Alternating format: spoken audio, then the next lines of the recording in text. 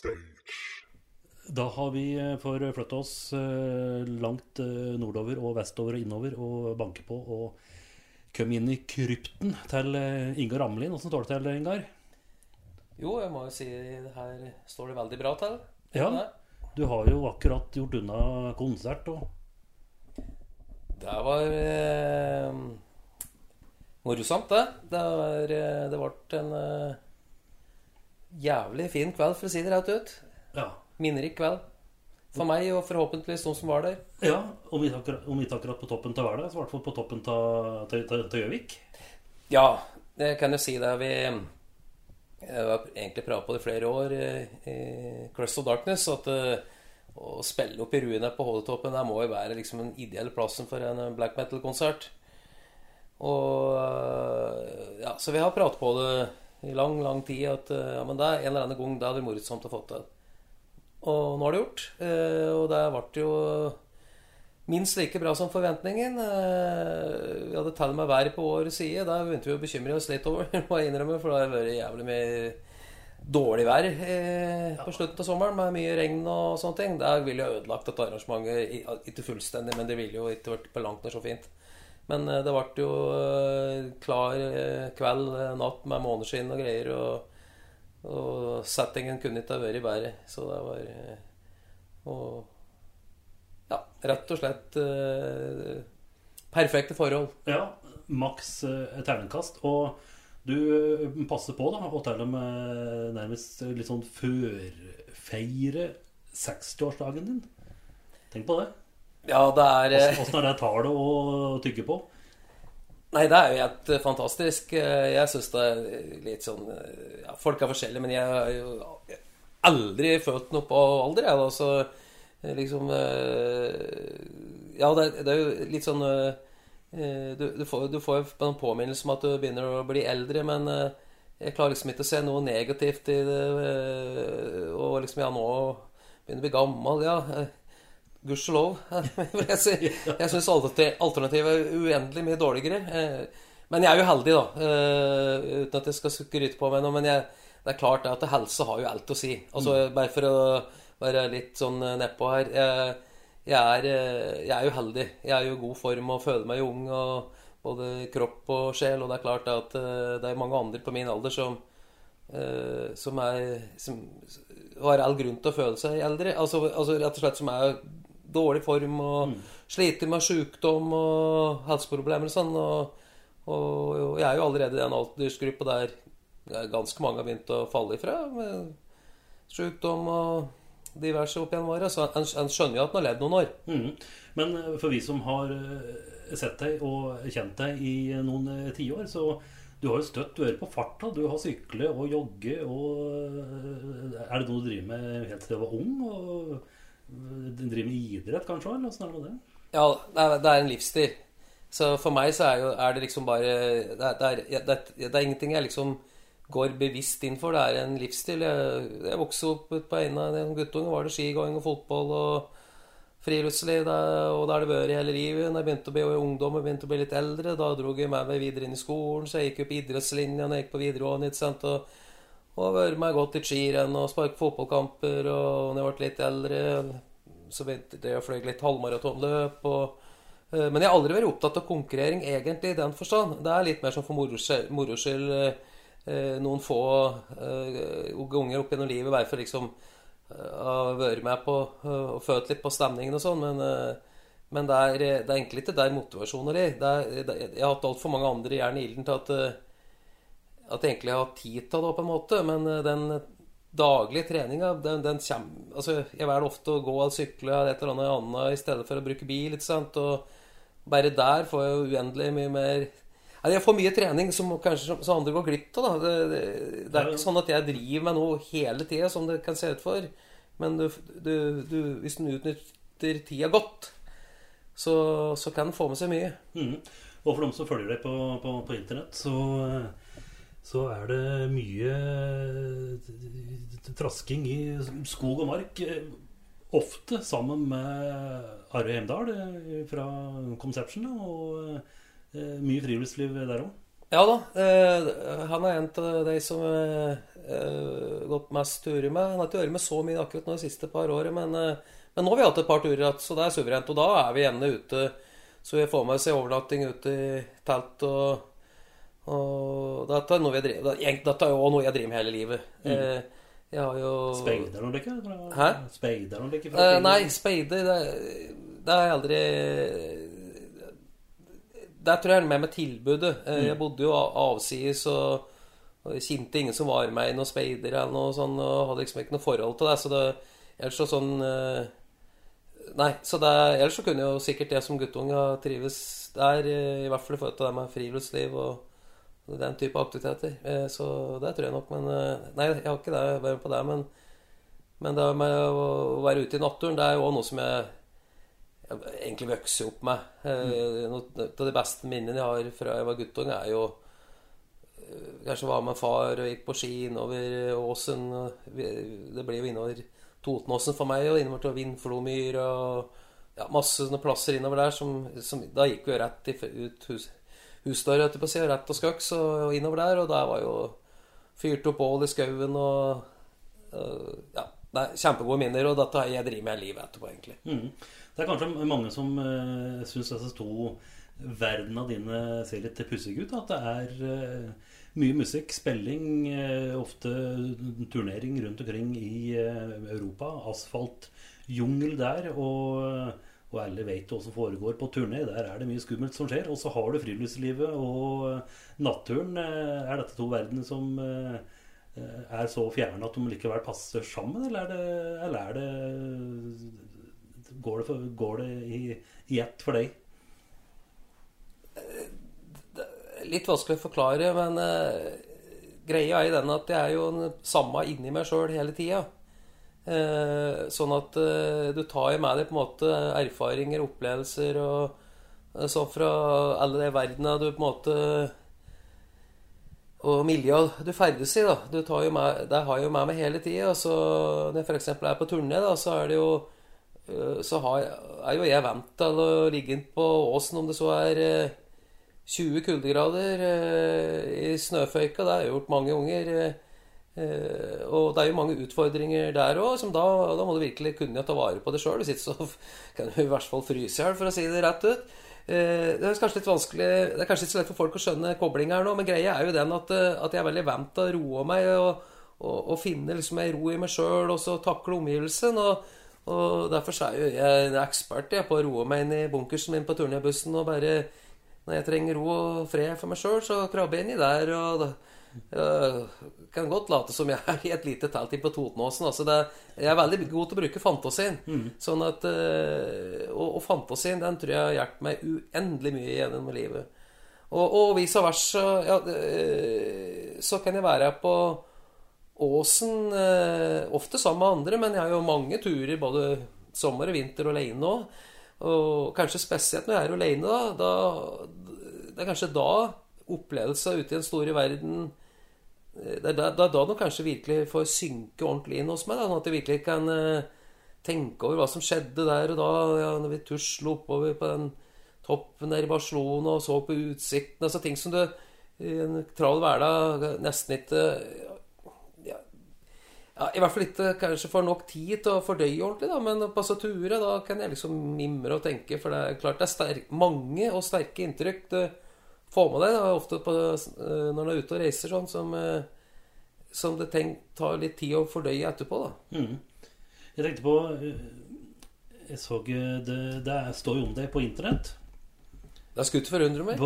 Det står opp til flere plasser, men Wikipedia, det er vel da han vet at han har lykkes, hvis han har fått en egen Wikipedia-side.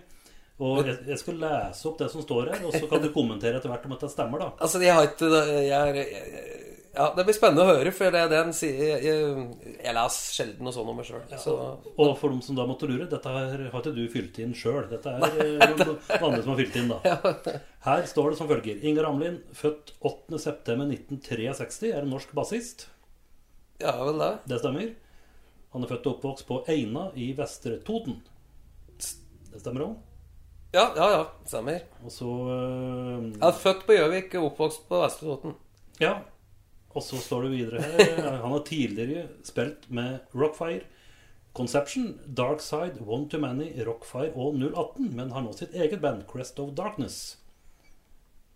Ja da, stemmer det. Ja, og dette er kanskje litt gammelt, for du spiller jo vel nå med Conception, for nå er det ikke fullsvinget. Ja. Så står det videre her.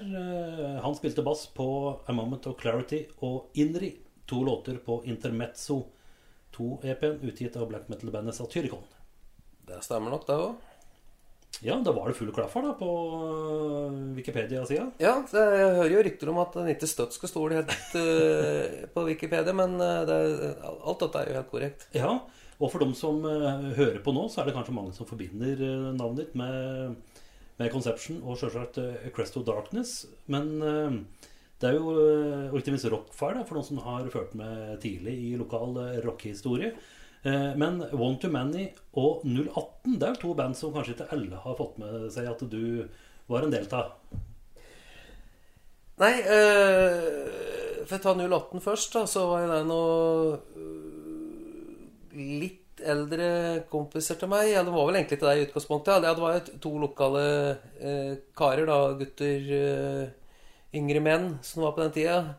Så Bjørn Viknes og Trond Amlien som samarbeidet med et par andre karer og var i gang med et band og etter hvert tok kontakt med meg for de trengte en bassist da. Så jeg var med dem og øvde litt og sånn, og jeg husker ikke detaljer rundt hvordan dette var, men sånn jeg minnes det, så synes jeg det var såpass artig og givende å spille med dem at jeg kjapt ble med på laget der, og en av grunnene tror jeg kanskje var det at jeg skjønte at de faktisk hadde litt ambisjoner med dette her. Det var konserter ganske kjapt etter at jeg ble med i band, og så begynte vi å planlegge plateinnspilling, og jeg var jo en ung kar, hadde vært med på litt, men ikke det helt store tinga kanskje. Så når det da ble til plateinnspilling i Belfast faktisk, da 84, jeg husker til et årstal, 84 kanskje, ja, det var jo forlokkende for en ung kar som meg å få bli med på noe sånt. Så, og den plata ble jo veldig ålreit, veldig bra. Og for dette hakket før, eller hakket etter Rockfire etter det? Ja, altså det var liksom Rockfire var det første liksom, det er klart, utenom det bandet som ble ramset opp her, så har jeg vært involvert i mange andre prosjekter, og det kan sikkert være noen her som hører dette og som tenker at jeg hvorfor nevnte ikke på det og der, for det er klart at når du er ung og du driver med noen prosjekter, dette alltid blir noe ta, men Innsatt løk, husker vi. Ja, ikke sant, og det dukker nok opp noen sånne som faktisk var ganske lovende og brukbare band, for all del, og for de som var involvert i det, så tenker jo alle at ja, men da var det ganske fett det vi drev med, og ja, det er jo garantert folk som blir glemt på denne reisa her. Det er umulig å få med alt, jeg driver med veldig mye rart, men Rockfire da, for å ta det da, som liksom var det første som var liksom såpass stort at det var ordentlig lagt merke til, det på den tida så var det ganske mange brukbare rockeklubber rundt om i Norge som det gikk an å få spilt til liksom. Og vi fikk fort et navn på oss for å låte veldig bra, ikke minst på grunn av den godeste Tekrø, gitaristen vår, som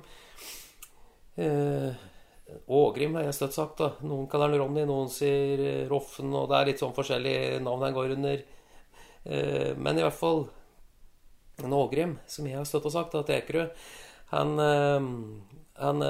utmerker seg jo veldig i ung alder. For all del, hele bandet låt knallbra. Jeg hører jo det nå i ettertid, når jeg har hørt den gamle opptak, at det pokker noe bra det var.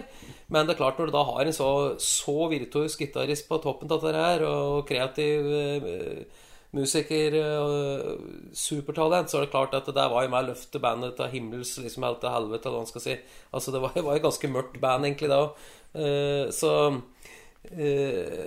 Ja, nei, så det er jo utrolig, og det er bandet markerte seg liksom, og vi unge gutter, det var jo liksom, ja, far min var jo med kjørtes rundt på noen arrangement, far og Tekrøn, vet jeg. For vi var jo for unge da, førerkort og alt som var, men vi spilte jo på rockeklubber med utsalg og ditten og datten. Så vi kom fort inn i bransjen.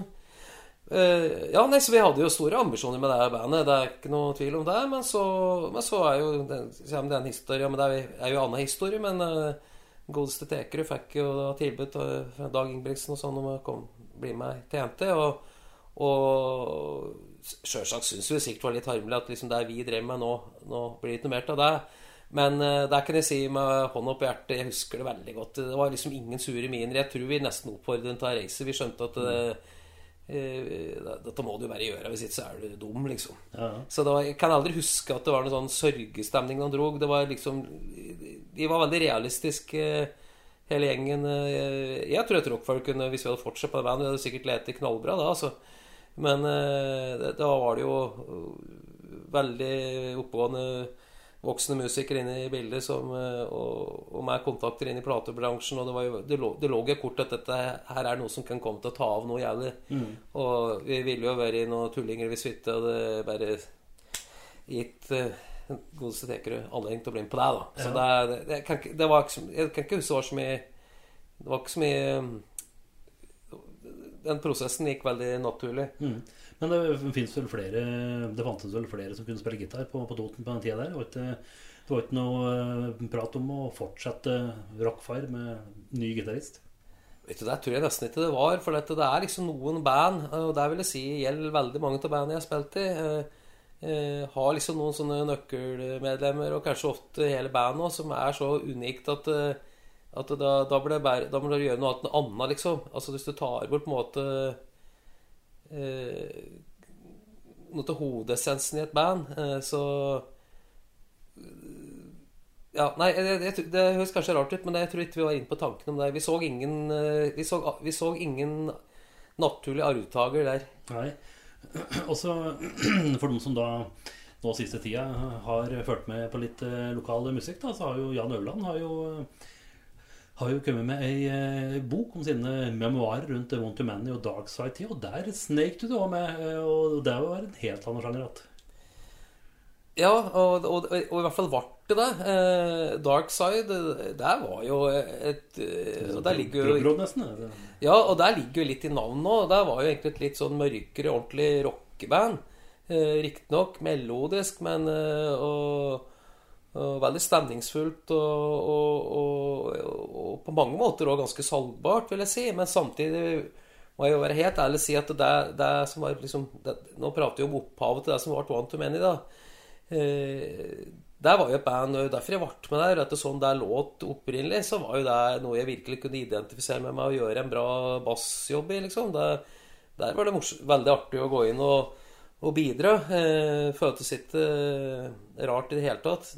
Tvert imot, det var liksom litt sånn mørkt og progressivt og noe vi kunne stå inn for å si det kort. Men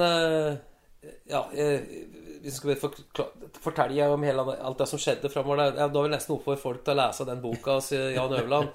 Men det jo sånn klassisk nesten skulle lage film om at det sånn klassisk historie der du liksom blir fanget opp til noen som ser potensial i noen låter og har lyst til å lage et ordentlig popband, og det jo akkurat det som skjer, og du ser på en måte det sikkert andre som har fått større sår i sjela enn meg, for meg ble det jo liksom helt tullet etter hvert, men jeg kan jo lett forestille meg at for de som var liksom opphavsmenn der og hadde startet med Dark Side og lagt sjela seg i låtskriving og sånne ting, og så ender jo hele livsverket liksom opp med for så vidt god butikk på noen av låtene med kredit, masse hardt og rollete og sånne ting, vil jeg tro. Det må jo komme inn noen penger der, men selve opphavet blir jo da utradert, og du får ikke være med i bandet selv en gang, liksom. Altså, det ganske brutal virkelighet, så altså, jeg var jo nok på sidelinja. Jeg koste meg i Dark Side og spilte bass, og skulle gjerne hadde fortsatt i den gata, så hadde jeg sikkert vært med fremover der. Da hadde jeg helt sikkert. Men for min del så skjønte jeg jo nesten fra dag 1 oi, nå sa jeg dag. Ja, men det ikke for å si noe gærlig om han, for han gjorde jo alt Kolsrud gjorde jo alt etter boka sånn som han følte var riktig. Altså, ingen som bebreider noen her, tror jeg. Måtte om seg være en kynisk platebransje. Men jeg skjønte jo veldig fort, og jeg følte meg jo mindre og mindre hjemme for hver dag som gikk, så det var jo egentlig nesten en lettelse for meg når jeg liksom, vi ble jo ikke bare want to many, bandet ble jo mer eller mindre borte. Ja, men fikk du på en måte beskjed, eller vært du selv og si takk for deg? Dette er nok ikke...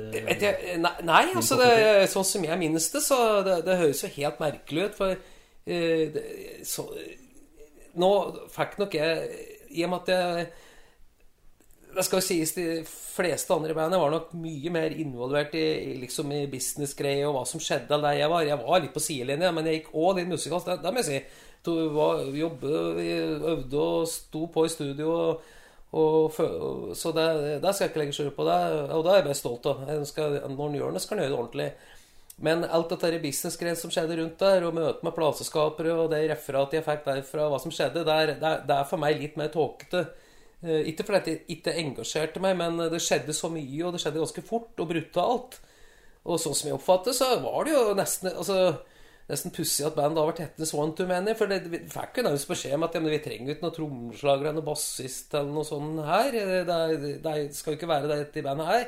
Altså, jeg oppfattet nesten sånn. Det var jo liksom å konsentrere seg om kjekke, pene folk som kunne framføre låten, og i den tidsånden som var da, og da var jo egentlig liksom sånn gammeldags bass og trommer og gitar, det var jo helt ut. Du kunne liksom ta nød, ha en litt sånn bleik rytmikk der i bakgrunnen, men soloer da, der gikk han en litt sånn melodisk rå gitarsolo, var lovlig på den tida. Det var ganske populært.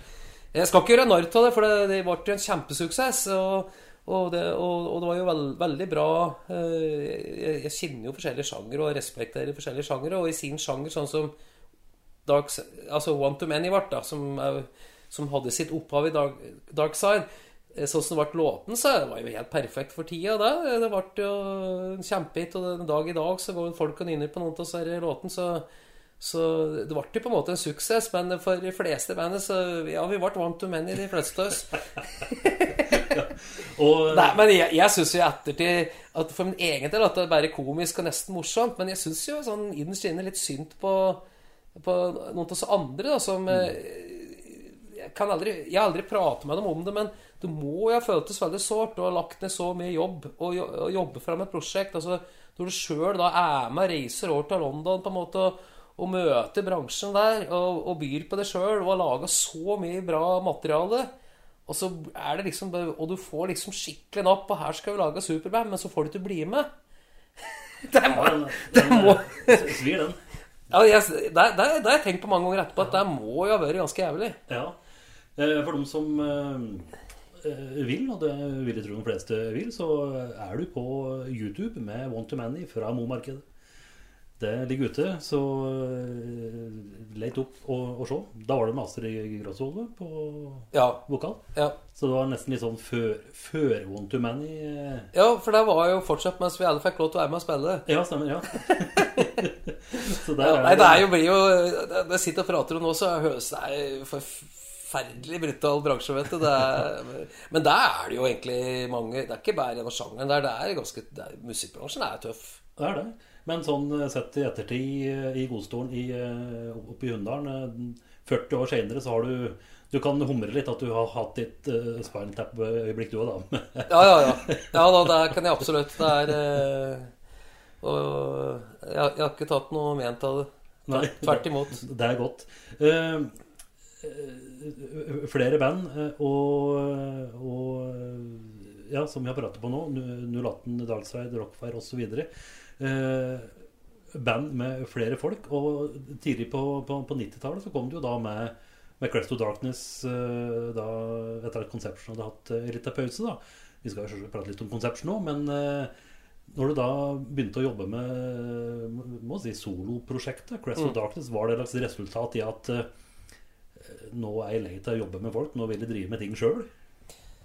Jeg tror ikke jeg kan si det helt på den måten, men det er jo noe i det da, for det første så begynte jeg å jobbe med Crest of Darkness låter god stund før vi ga oss vi sa jo det med Conception, og det jo egentlig sant da, og det viser jo historikken nå at vi liksom slutter jo liksom aldri, vi skulle bare ta en skikkelig pause. Vi har sagt det alle år at men så men, og det var 20 år da? Ja, det var ikke veldig lang pause da. Men det var ikke jeg trivdes godt. Det funker tålig bra, kanskje litt sånn smågnisninger på slutten, men det var veldig mange grunner til at vi ga oss med Conception på det tidspunktet. Men det jeg skulle si var at jeg var egentlig godt i gang med Curse of Darkness når vi ga oss, så det var ikke liksom sånn, men det kan være at jeg da satt på veldig mange ting inni meg, sånn musikal som passte, ikke bare dårlig, men som ikke passte inn i Conception-konseptet da. Så den første EP-en i hvert fall den kom ut før vi hadde gitt oss med Conception, så det var en sånn overlapping der, så jeg var liksom ganske godt i gang med Curse of Darkness før vi ga oss. Og motivasjonen var det var nok at jeg ønsket å lage noe eget som var enda mer personlig og enda mer meg selv, og jeg hørte jo jeg har jo egentlig aldri vært en sånn stor fan til sånn, altså jeg liker altså gamle metal og mer sånn melodiske hardrock-band altså, og liksom Black Sabbath og Purple Zeppelin, alle så band der, altså det elsker jeg, det jo det jeg vokser opp med. Alice Cooper må nevnes, men det ikke liksom, det mer kunstrock og mer sånn litt andre greier, men jeg bare må nevne Alice Cooper sitt, så tror jeg folk vært senil eller noe sånt. Du har jo nye skiva på hedersplassen. Det står på hedersplassen en god stund nå. Ja. Men det jeg skulle si da, men så hopper jeg på en måte litt over altså mer melodiske året, det glatte hardrocken til og med Alice Cooper har jo liksom sikkert 6-7 plater som jeg nesten aldri hører på. Ja, det noe blinkskudd her og der, men altså for han var også liksom hang seg litt på den trenden med litt mer sånn melodisk hardrock-aktige plater. For mange jo det favoritter, noen liker jo det Constrictor-plater og for det mange så låten liksom synes, for noen jo det høydepunktet kanskje fordi de begynte å høre på Alice Cooper da, men så var det ikke for meg og sammen med mye progrock jeg likte gammel progrock liksom mer sånn Yes og kanskje Genesis og litt mer sånn folkrock-orienterte ting og Jethro Tull og slike ting, men sånne supertekniske band sånn alle Dream Theater og sånne ting, det sånn det liksom det toucher meg til det hele tatt. Veldig imponerende godt spilt sånne ting, men vet vi fleste av oss musikk vi egentlig ikke så veldig opptatt av det. Det feelingen, ikke sant? Sånn at det ikke sånn som meg du kan imponere med noe sinnssykt bra teknikk og sånne ting, og det tror jeg egentlig er veldig typisk at det jo feelingen som liksom alt å si. Nei, så derfor så hopper jeg på en måte litt over denne greia der, mens Conception var jo faktisk litt sånn melodisk hardrock-band, men der funker jeg, for jeg synes det var såpass sært, det var såpass mye originalitet, og ikke minst feeling, med gitarspill og store vokaler, Roy, grunnkomp og meg, altså jeg synes vi hadde noe eget, og så det sikkert noen som glatt plasseres inn i den melodiske båsen, den var ikke så spesiell, altså det får folk mene hva de vil om, men jeg fant i hvert fall min plass i det bandet. Men for å gjøre en lang historie kort, jeg hørte jo på den tiden nesten bare på ekstremmetal. For at jeg ville ha samme følelsen som jeg hadde når jeg var ung. Og når jeg hørte på Black Sabbath 71-72, da var jeg jo liksom på barneskolen, da var jo det som ekstremmetal i hugget mitt. Jeg tror det der folk må forstå hvis de skal forstå meg og den musikken jeg lager i dag, at jeg prøver jo egentlig å gjenskape nesten den følelsen jeg hadde som guttunge. Når jeg ble rystet langt inn i sjela, når jeg hørte Black Sabbath drog i vei med så tyngste og mest for eksempel låt av Black Sabbath da, altså det var så mørkt og grådig, synes jeg at det liksom, det var det tøffeste i mitt liv jeg hadde hørt, og det var nesten skummelt, for jeg følte det var bekmørkt og tøft, og det føltes riktig for meg da, så det var ikke liksom, jeg tenkte ikke ingenting med ondskap og sånn å gjøre, men det toucher liksom den mørke greia i meg. Men det sier seg jo selv at 50 år etterpå, mye gammel, vet du. Så jo den musikken vært mildt sagt stuerein, og fortsatt like bra. Men hvis jeg skal lage musikk i dag, og på en måte uttrykke samme mørke, da, så må jeg dra det lengre, for å få samme feelingen inni meg. Men det mye røtter fra gammel hardrock, Crust of Darkness, altså, det det. Det mye samme tankegangen, men kanskje liksom drar alt litt lengre, da. Du nevnte alder, og på å si, ja, jeg vet at du en harmonisk fyr, Ingar, så jeg vet at du ikke kommer til å slå, men likevel, jeg husker jo, selv om du bare 10 år eldre enn meg, så har jo du liksom hele tiden vært liksom veteranrockeren nede i byen. Og jeg husker at jeg skulle skrive om første plata, så EP-en da, Quench My Thirst. 95 da. 96 kom den ut. Ja. Og da hadde jo jeg også fått snusen på black metal, og hadde jo hørt demo av Dark Throne, og hadde jo kjente jo godt til sjangeren. Ja. Og visste jo da at de som spilte i type Mayhem og Dark Throne og så videre, det var jo, de var 18, 19, 20, 21 år. Så kom du da på godt og 40 og liksom klemte til med det samme. Så jeg tenkte at jøss, dette musikk for liksom vaksne folk. Men du var jo veldig tidlig da, med å fange opp black metal-sjangeren og det miljøet der. Ja, absolutt. Dere tenker på, jeg vet ikke om ikke at det spiller så stor rolle, men det så lenge siden at jeg har nok ikke 40, jeg tror jeg var i 30 år en stand, faktisk. Ja. Men det ikke så viktig nå, da. Jeg var likevel en del eldre da, så Kara der, og jeg synes, for meg kom det som en åpenbaring. Det litt rart, men jeg tror at vi som liker aggressiv og musikk, og noe som virkelig litt sånn opposisjonelt og sånne ting, vi kicker jo når det kommer sånne bølger, og jeg hadde jo akkurat samme kick når punken kom. Da var jeg bare veldig ung, men jeg husker at når punken kom, så var det, altså, plutselig så begynte det til og med hardrock nå lå det litt råere, liksom, for det smitter jo ofte over, og jeg tenker at et band som Motorhead for eksempel, det det ingen tvil om at Lemmy, han har jo gjestespilt på mange punkband og inspirert mange punkband, vice versa, men det sier og det kom mange tøffe hardrockband i kjølvannet til punken, og det jo akkurat det samme med black metal. Black metal kom i en periode da, ja, du hadde liksom andre trashen og liksom på tur, for black metal-begrepet det fantes ikke, så vi hadde ikke noe spesielt ord på det, sånn jeg husker det egentlig, sånn, det bare var for jeg var jo, nå vet jeg sånn, jeg kan ikke si at det liksom vanke inn i byen i helvete, altså helvete-butikken da, som var ikke så legendarisk i ettertid, men jeg var jo der flere ganger i forbindelse med konserter. Det var sånn ganske, i hvert fall en del som på min alder og yngre selvsagt, som var på death metal nights på betong, og så det blir liksom Chateau Neuf bygget der da. Det jo helt legendariske.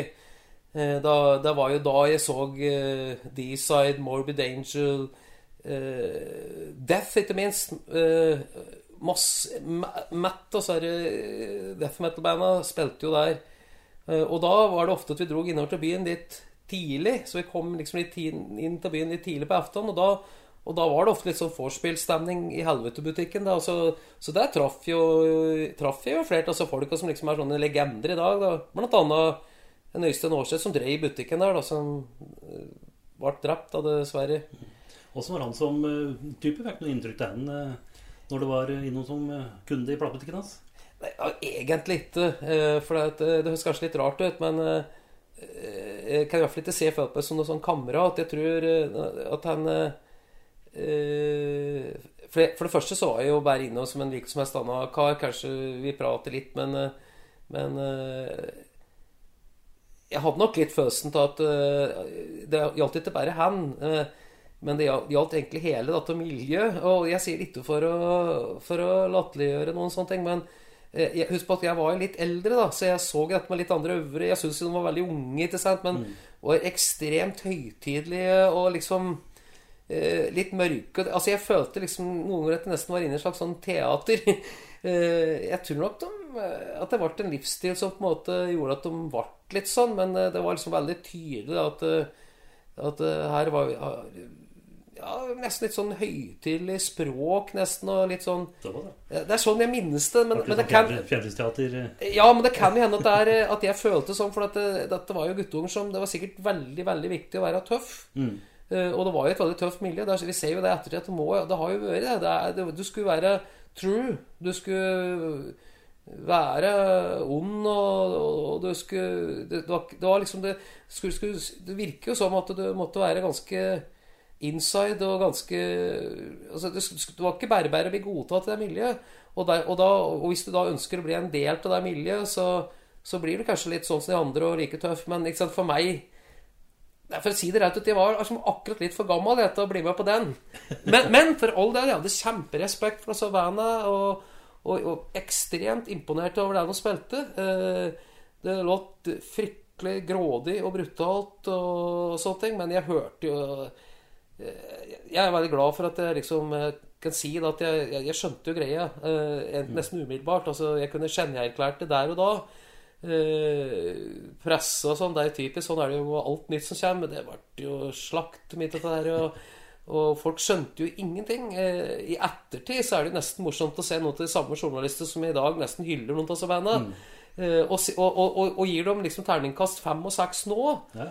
Men på platene som jeg synes liksom, de hører koken, og det ikke så verst i dag her, men det som var genialt var jo det som ble gjort da, men da var det jo mange av disse bandene slakte. Men på andre siden det litt forståelig. Det var ment å være provokativt, det var ment å skremme likskitten til folk, og det var ikke ment det var ikke musikk for allmennheten, det var ikke ment å være det her. Så du kan si da at hvis alle hadde slukt det den gangen, så hadde vi på en måte bomlet med intensjonen sin nå. Det jo egentlig veldig rart å se hvor stuerent det har vært i. Absolutt, og bare så det sagt, du har jo selvsagt helt rett, for midten av 90-tallet, det var jeg var 22-23 år, det var vel du 32-33, så det helt rett, så vi får, som vi blir eldre, så vi holder oss unge vi kan når vi oppsummerer. Vi får litt ljuge på oss liksom 10 år. Nei, vi får holde oss i skinnet. Jeg snart 70, ifølge den tidssengen di. Fort gjort, det var henge på. Men jeg tenkte på nå ligger det jo ute på nett flere veldig interessante dokumentarer om black metal-perioden, og blant annet noe smått legendariske radiointervjuer da, med Øyvind Aarseth, som på en måte går veldig hardt ut med dette med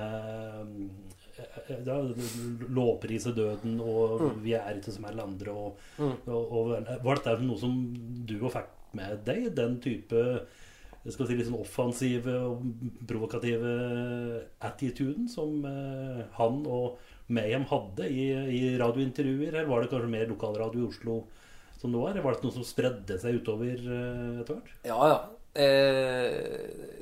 Absolutt. Det var mange mørke kvelder med stereolys og brutal musikk og liksom fordypning i mørket da. Det var det, så det var jo, og det var ikke bare meg, jeg hadde jo kamerat på besøk og sånn, og det var liksom dunkel belysning og høre på veldig mørk og brutal musikk, men mye av musikken jo veldig drømmende og inspirerende, så det jo for sånne som meg, så var det jo også oppbyggelig. Det jo det ikke alle forstår, altså at du bygger det jo også opp mentalt på en måte, ved å forske i det mørke. Og det jo det jeg fortsetter med, men kanskje på et litt mer kultivert vis, men jeg var ikke noe likere enn de andre. Jeg elsker å tyne grenser, og jeg har nok fortsatt noe arr på kroppen og opp ned kors på overarmen her, ser du, og litt sånne ting.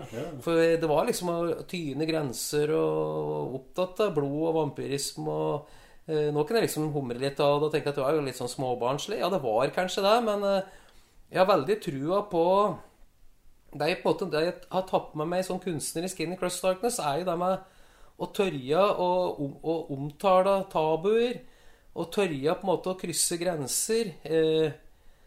Ikke minst så tror jeg da at det å bruke blasfemi aktivt er veldig sunt i forhold til selvutvikling, da. For nå har vi kommet såpass langt at de fleste av oss har på en måte frigjort oss ifra for eksempel den kristne tro, da, men ikke bare den kristendommen i seg selv, men alt det som den har dratt med seg, hele den kulturelle, altså da tenker jeg det negative da, med skyldfølelse, altså masse, altså du er ikke verdt noe, altså det er på en måte alt opp til Gud. Det er Gud som bestemmer skjebnen din til sjuende og sist, altså alle disse destruktive tankene rundt deg da.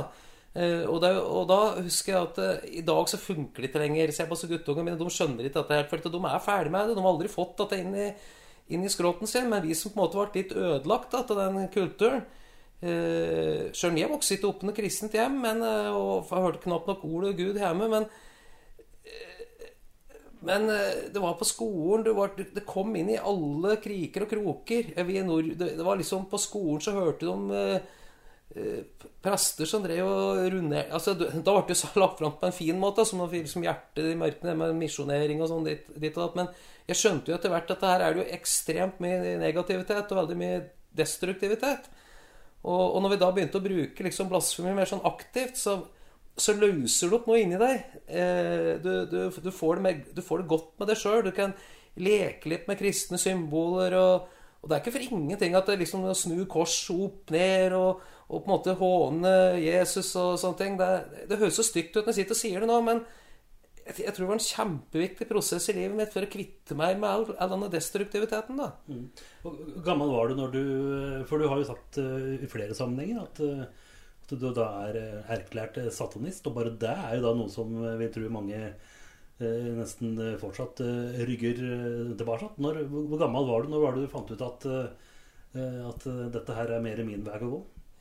Altså det er ordet på en måte satanist, det blir veldig ofte misforstått, for det er liksom ikke noe du på en måte blir, det er mer noe du er, tenker jeg, og så tror jeg mange kunne definere seg som det, men hva er det å ikke gjøre det, for det passer ikke inn.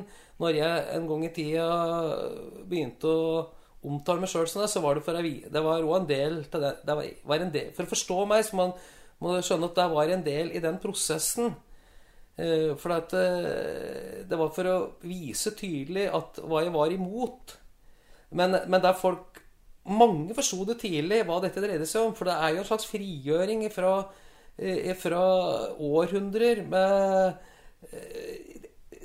det er litt vanskelig å forklare kort dette her, men altså for jeg vil understreke da at det er ikke sånn at jeg går rundt og tenker at det er sikkert sitter jo garantert kristne folk og hører på dette her. Det er ikke sånn at jeg går rundt og tenker at hvis du er kristen så er du en tulling. Da vet de ingenting, da er du dum, du har ikke skjønt det. Altså da kjenner du til meg, for jeg er bare opptatt av at folk skal finne sin vei i livet som passer for seg selv. Så sånn sett så kan jeg ha vær så stor respekt for en kristen som står for noe da, og har tenkt gjennom ting, kontra en som er helt blåst, ikke tatt stilling til noen ting. Ja, bare så du vet det, for det synes jeg er litt viktig å få fram. Men jeg mener oppriktig at kristendommen og lignende religioner, spesielt for dette har vært en slags trossystemer som det har alltid vært staten, lederskapet, som har brukt det til fordel for seg selv. Det kan godt være at kristendommen hadde masse positivt for seg. Det er ikke vanskelig alle religioner er sånn at du kan tolke dem til som du vil. Så hvis du ønsker å tolke mange ting i Bibelen i en positiv retning, det klarer jo alle, det er jo ikke noe problem der. De fleste er jo enige at du ikke bare slår ned naboen og dreper og voldtek. Altså det er jo mange til sånne i Tibet, det er jo sånn de fleste må si at mye av det er helt greit, men der jeg ikke er helt enig, først inn på det Tibet, det er sånne ting som det er viktig for å fungere et samfunn å kontrollere seg selv til en viss grad. For du kan ikke bare høvle, bare stå på og ikke ta noe hensyn. Men du skal heller ikke være redd for å komme til helvete fordi du misunner en noe, da, eller begjærer din nestes hustru. Altså, bare for å ta noe sånn konkret ut ifra Bibelen. Altså, jeg tenker da at vi har masse ting inni oss som jeg tror det er veldig viktig å godta at er der. Det er ikke det samme som å si at du kan gå for oss med et vilt dyr og gjøre akkurat hva du vil, men jeg tror ikke det. Folk flest er ikke sånn her. Jeg tror folk har på en måte legger mye mer negativt til menneskenaturen enn det egentlig er. Altså, jeg tror det er fryktelig mye positivt i oss mennesker, merkelig nok, utifra det jeg sier her. Ja, men du kan liksom tolke det helt motsatt hvis du ikke er på min bøyelengde, da.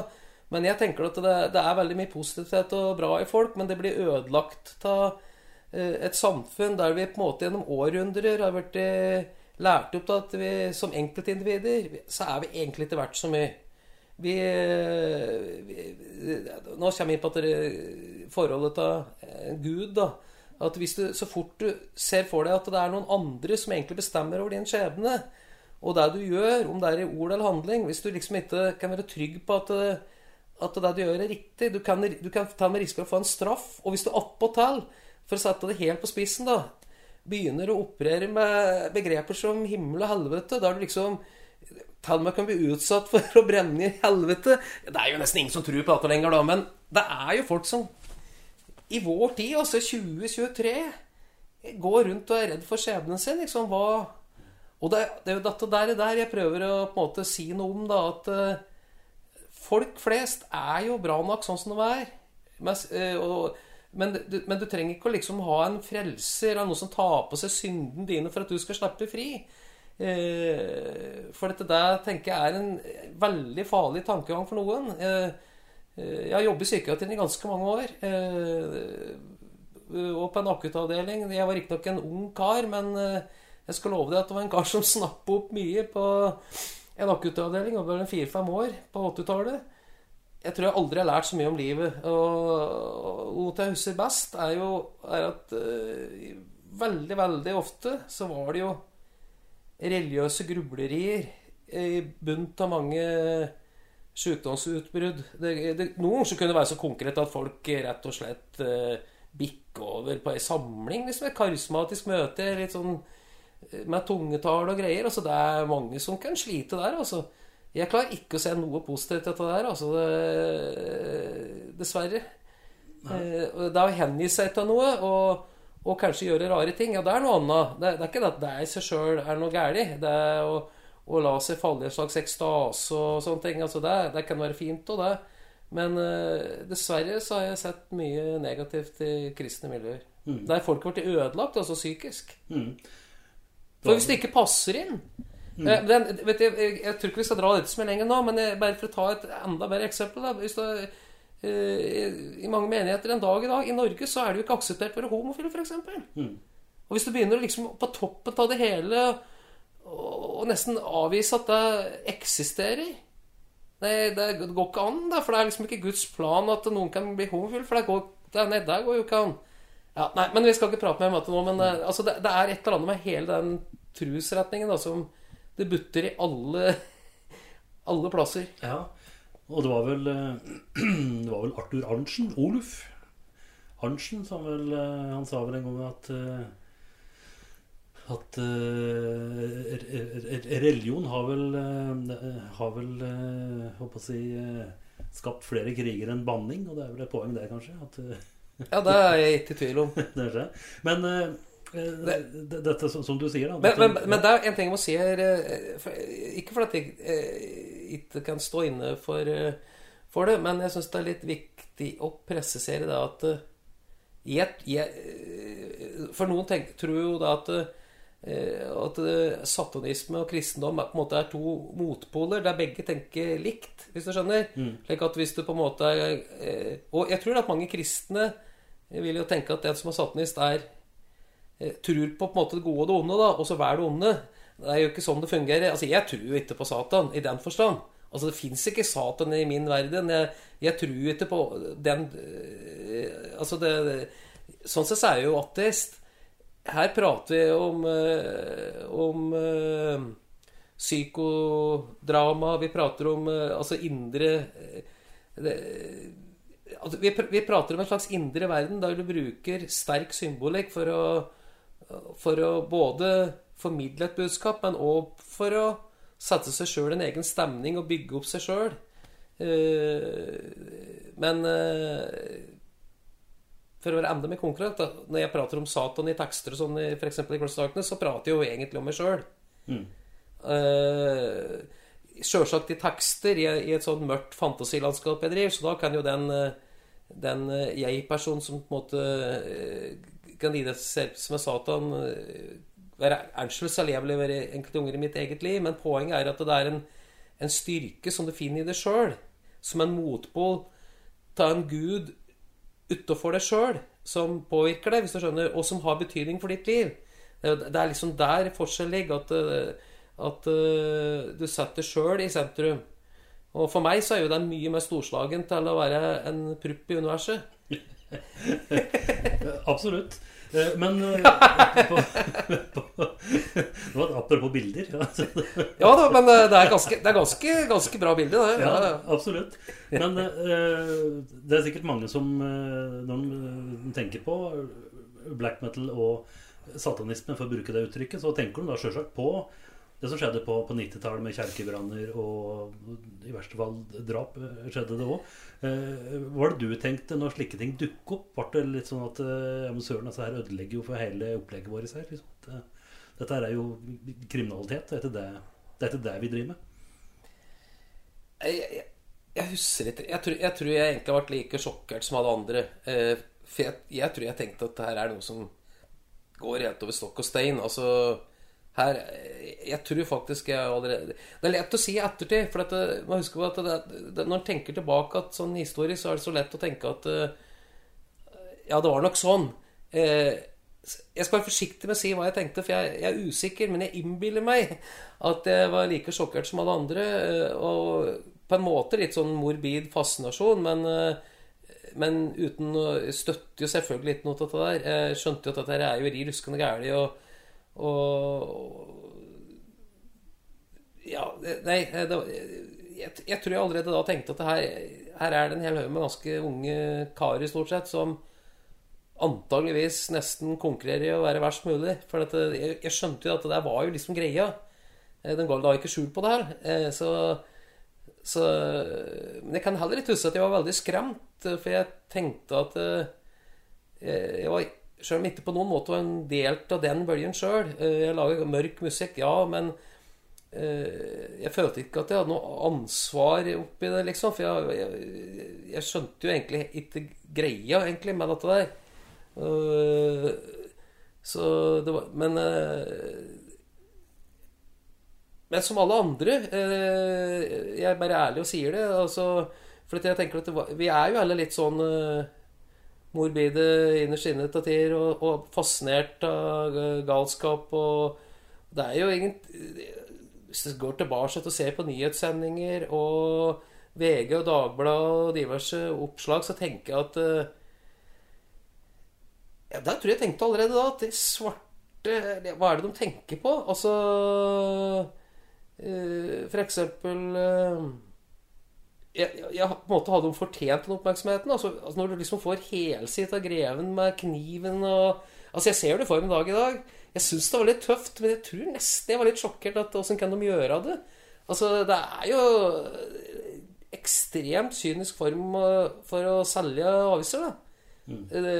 Jeg er sikker på at helt da det gikk til helvete, så var det nok ikke litt stund de solte så litt i glansen noen, for det var jo fuck up, jeg er jo en annen verden. Ja. Så derfor så tenker jeg at uten å unnskylde meg selv da, men altså når sånt stoff sel i bytterspenn, så er det jo fordi at det mest uskyldige nordmann lar seg fascinere av sånne ting da. For det hadde jo aldri skjedd før, og det var jo et spennende, mystisk, litt sånn hemmelig miljø som folk får lese om. Så det var bare å krysse av for alle bokser for å pirre folk. Ja, men når man tenker på sånn ettertid, så er det jo ganske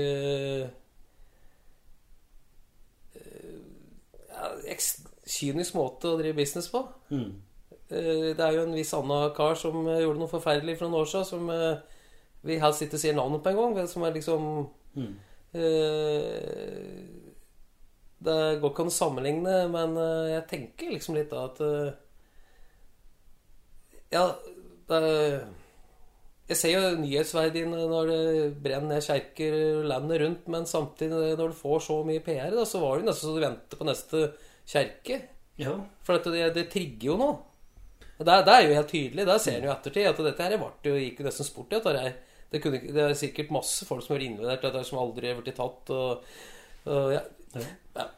Fikk du noen det brant jo her oppe i Snertingdalen. Fikk du noen telefon da?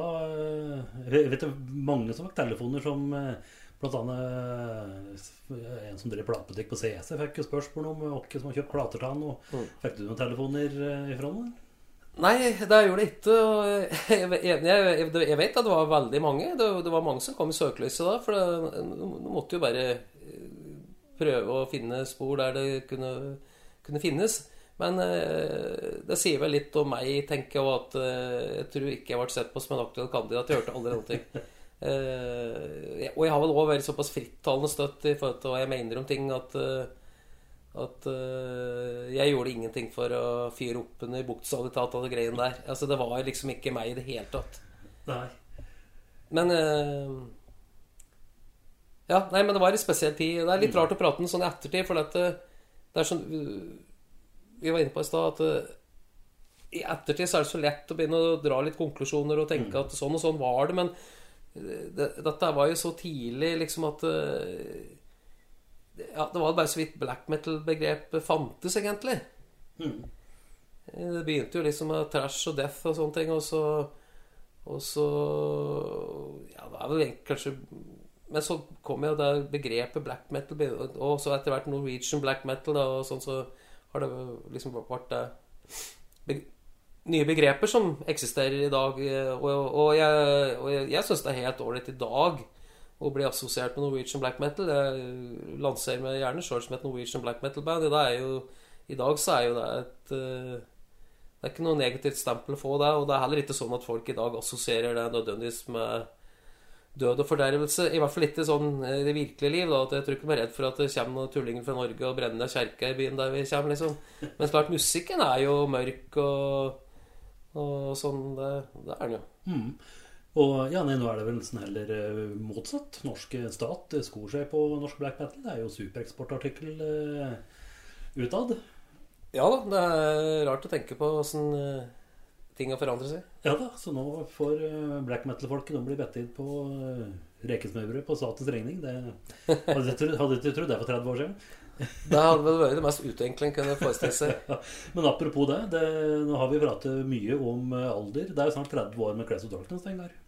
Det er visst det. Det blir jo et nytt jubileum, jeg skal finne på det. Og som du sa i sted, mens vi drev og koblet opp spolebåndet her, så du driver jo selvsagt med en ny plate, og kan avsløre litt, og folk kommer til å få høre der etter hvert, eller når den dukker opp? Jeg skal ikke si så veldig mye enda,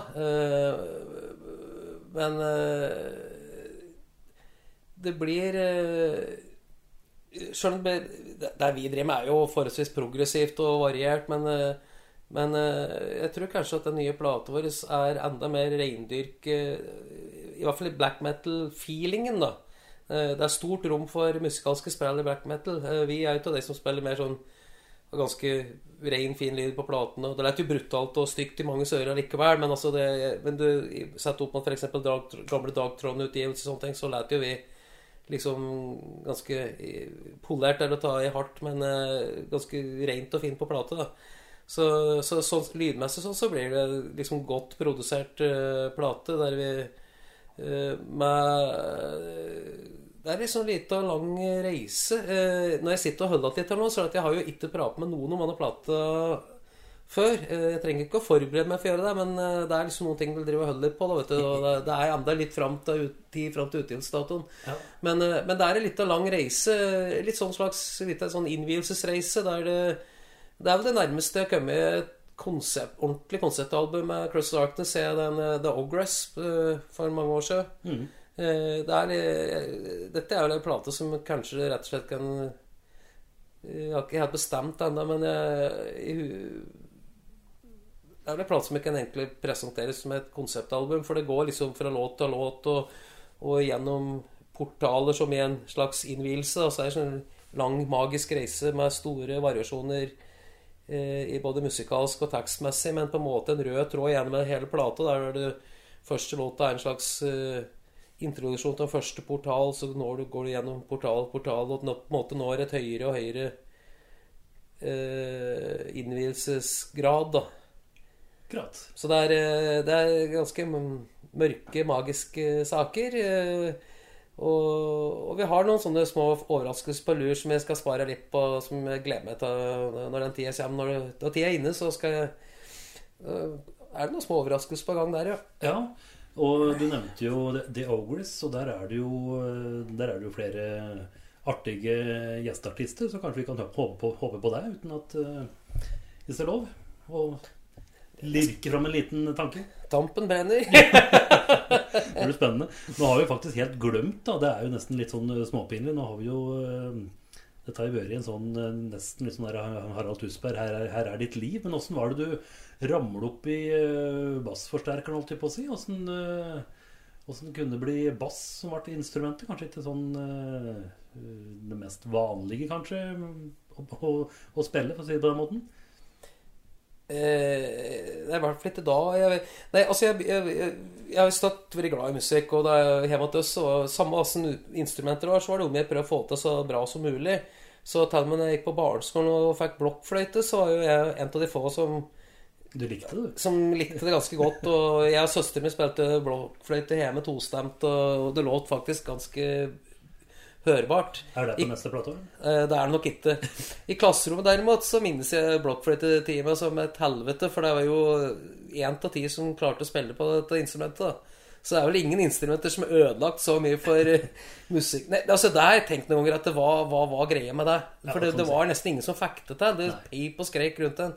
Nei da, og så var det orgel, jeg spilte trompet I Einstrand musikkorps, så jeg spilte mye forskjellig, men så etter hvert så ble det jo veldig interessert I rockmusikk da, og da det var på ungdomsskolen, da kjøpte jeg meg en gitar, forsterker, og så begynte jeg med et band, The Zeros heter det bandet, og vi øvde, og jeg var veldig ung, jeg hadde ikke spilt så veldig mye gitar før det, men det låt liksom sånn helt ok.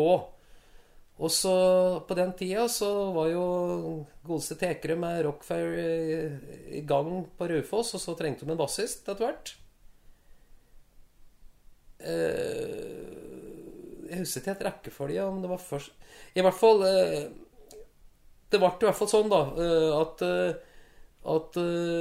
trommeslageren og jeg som bassist fra dette Zeros-bandet, vi ble med I Rockfair etter hvert da, fylte det plasset, og det var liksom sånn at han trengte en bassist, så det var liksom, hvis du vil spille bass, så kan det bli, det jo sånn det når du ung. Ja.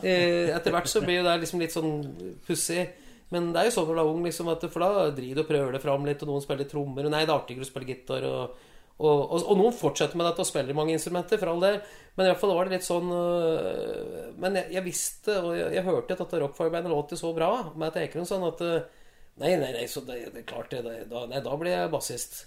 Og det var jo veldig sånn utfordrende, altså du fikk ikke lurt med der å bare spille sånn halvslapp bass liksom, for I noen band så kan kanskje en bassist overleve med ganske mye og liksom bare henge som noenlunde med.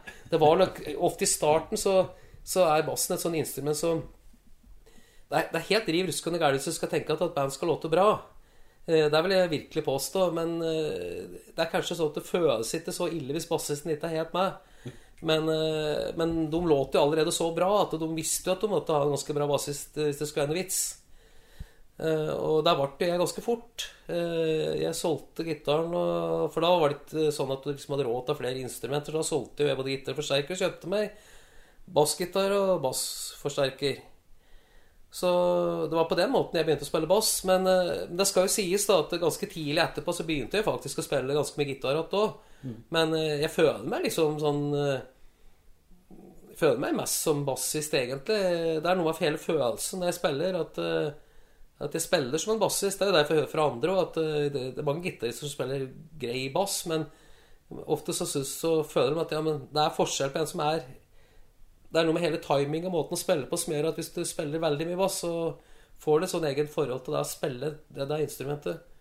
Men jeg spiller fortsatt ganske mye gitar, og det er sjelden at de fleste Curse of Darkness-låten og de fleste riff og ting jeg lager der, det er når jeg spiller gitar, når jeg sitter hjemme og jeg bruker mye tid hjemme da, på låtskrivinga, og da er det som regel gitaren som er utgangspunktet, sånn at jeg er helt avhengig av å være sånn noenlunde oppegående på gitar, og jeg har jo spilt en del gitar på plater også, men ikke nå de senere årene, for nå har jeg jo hatt på meg så bra gitarister selv, men altså første platen så spilte jeg jo alle gitarer selv og soloer og alt som var, og det gjorde jeg jo til og med på Ogres-plata. Den lät jo bra, den. Jeg spiller alle gitarspor og soloer og alt selv. Men da var det jo mer, som vi pratet på, at da var det jo mer et slags soloprosjekt med musikere. Det var før vi begynte å spille noe særlig live og sånn.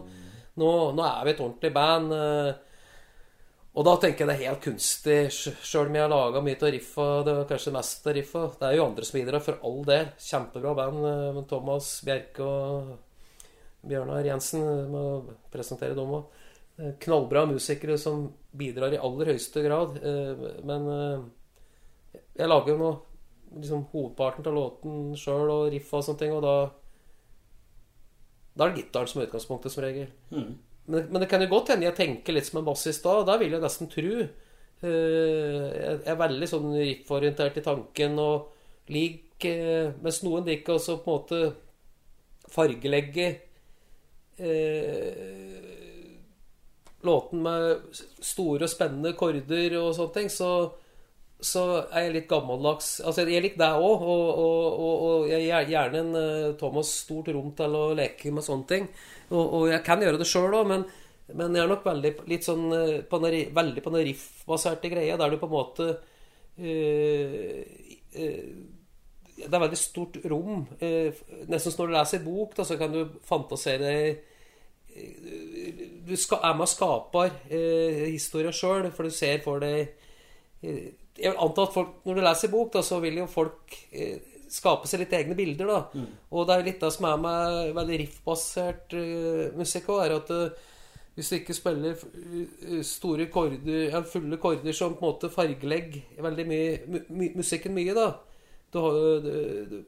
du kanskje ikke skiller helt på dur og moll en gang, det, liksom det ligger kanskje nesten bare enkelttoner noen plasser, da føler jeg for det at det gir så stort rom for hvordan du tolker musikken inn i huet ditt da. Så jeg liker veldig godt at det er på en måte veldig enkelt, men det er også ganske sånn intrikate ting vi driver med da. Men det er mye rart som skjer i rytmikk og overganger og sånne ting, men samtidig som det er noe litt sånn primitivt over det også, da, hvis du skjønner hva jeg mener. Har du vært heltidsmusiker noen, eller har du hatt arbeid ved siden av hele tiden? Så å si hele tiden jeg har det i større og mindre grad til støtt jeg hatt full jobb og det var en liten periode jeg ikke hadde jobb fast i hele tatt, men det er bare sånn korte perioder og det er mange år siden. Nå har jeg hatt full fast jobb i 25 år, tror jeg. Og det er sånn jeg vil det er egentlig sånn jeg vil ha det. Noen kunne sikkert tro uten jeg skal si at jeg tar det. Nei da, jeg bare tror det. Vi prøver å spøke litt med det. Nei, men altså, det er noen, jeg vet jo mange liksom når de begynner å like 60 og de gleder seg til pensjonsalderen og alt de skal gjøre og sånne ting. Jeg vet det er helt rått. Og de skulle jo tro det at med meg da, som liksom, ja, men da kan jeg endelig liksom bare gå all inn med musikken og friluftsliv og alt dette her. Nei, det sier litt om meg og forholdet mitt til jobb og sånn da, at det er den andre veien med det på en måte jeg vil på å si min mer sånn vanlig gåseøverjobb da. Det jo beinhard jobbing med musikken også. Det ikke det at det ikke jobb da, men det for å være kreativ og så trenger jeg veldig mye impulser fra livet rundt meg. Og jeg nok ikke til den typen som liksom, jeg tror ikke jeg vil være veldig mye mer produktiv om jeg kunne sitte her fra morgen til kveld og som lager musikk. Det ikke sånn jeg funker. For noen har sikkert det vært en drøm, men jeg en mye mer energisk person som liker å være mye aktiv, og så tenker jeg musikk hele tiden, og når jeg sapper ned så bare det som en foss. Altså jeg har så mye idé at det tar ingen ende. Da blir det mer plater etter hvert også. For de som da av en eller annen merkelig grunn ikke har hørt det i aksjon, det ligger mye ute på nett nå, både Cross of Darkness og Conception selvsagt. Comeback-plata, skal vi si det, med Rockfire ligger vel også ute på Spotify, så vidt jeg vet. For noen som skal bli skikkelig kjent med Ingar Amlien som musiker, hvor skal de begynne, synes du, for å liksom hoppe inn i ditt univers? Ja, altså jeg veldig stolt av alt jeg driver med, men jeg må jo nesten si det mest personlige, der kommer jeg ut ifra. Det blir jo Cross of Darkness, samme som det blir å vende på det. Sånn rent kommersielt sett så jo Conception mye større, og det ikke at jeg bidrar med masse i det bandet, jeg på min måte, men det klart at det der jo jeg det ikke noe dårlig følelse da, men der jeg først og fremst bassisten i Conception, og så bidrar jeg med litt her og der der jeg kreditert, og så tenker jeg også da at det å være altså et så oppegående og særegent band, jeg ser jo det selv, for ikke å prate med ned at det klart det spiller en viktig rolle der, så jeg veldig stolt av det jeg har gjort der, og kommer til å gjøre nå fremover, men når du spør på den måten, for jeg kunne jo komme med noen sånne svisker, ikke sant, som liksom garantert mange hadde likt. Altså hvis du ønsker å se, hvis du som lytter da hører på det her, og ikke er vant til å høre på hardrock og sånn i hele tatt, så det kanskje større sjanse for at du finner en eller annen litt sånn melodisk, men fortsatt låter som trykker som pokkeren, altså i Conception, der det, men jeg tenker at hvis du liksom virkelig vil høre noe enda mer personlig fra meg, så vil jeg nok si at Cross of Darkness kanskje veien å gå, og hvis du hopper og spretter fra låt til låt, så vil du fort finne ut at det veldig variert. Det mye hardt og brutalt, men plutselig dukker det opp noe, ja, for eksempel den Katarsis-låta som vi avslutter konsert med nå på Holdetoppen. Vi har med en fantastisk gjest, Espen Rebel i Bjerke. Han jo også med på plata på samme låta, på det albumet. Det jo sånn låt som jeg tror hvem som helst kan like hvis du liker rockmusikk, da, for det mørkt og magisk, men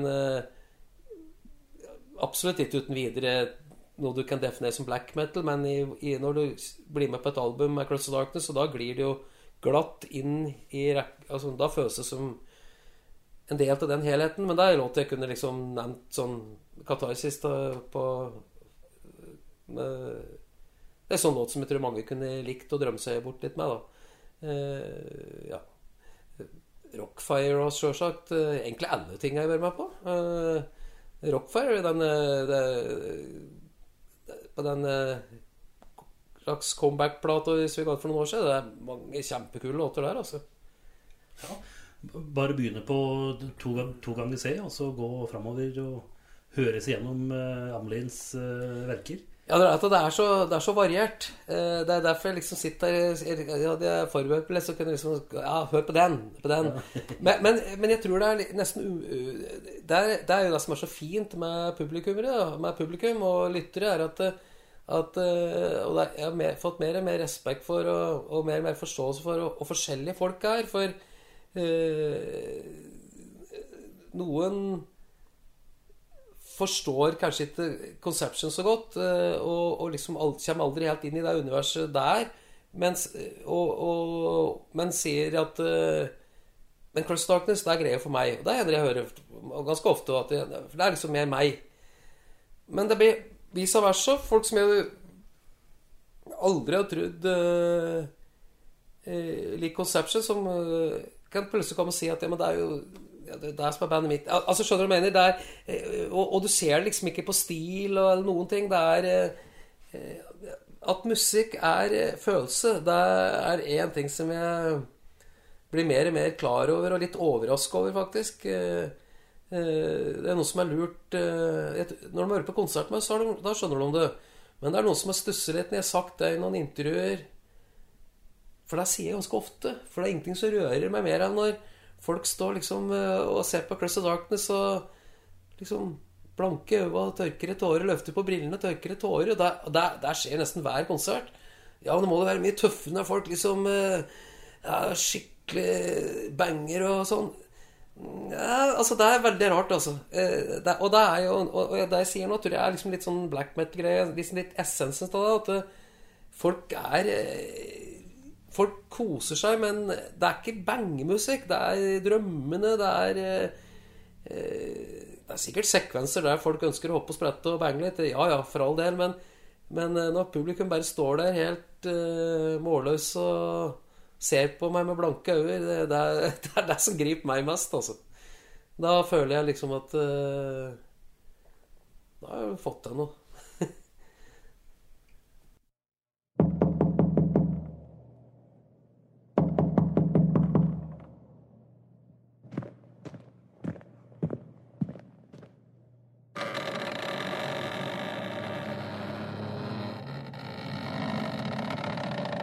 Backstage. Du har hørt en podcast fra OA. Ansvarlig redaktør Erik Sønsli.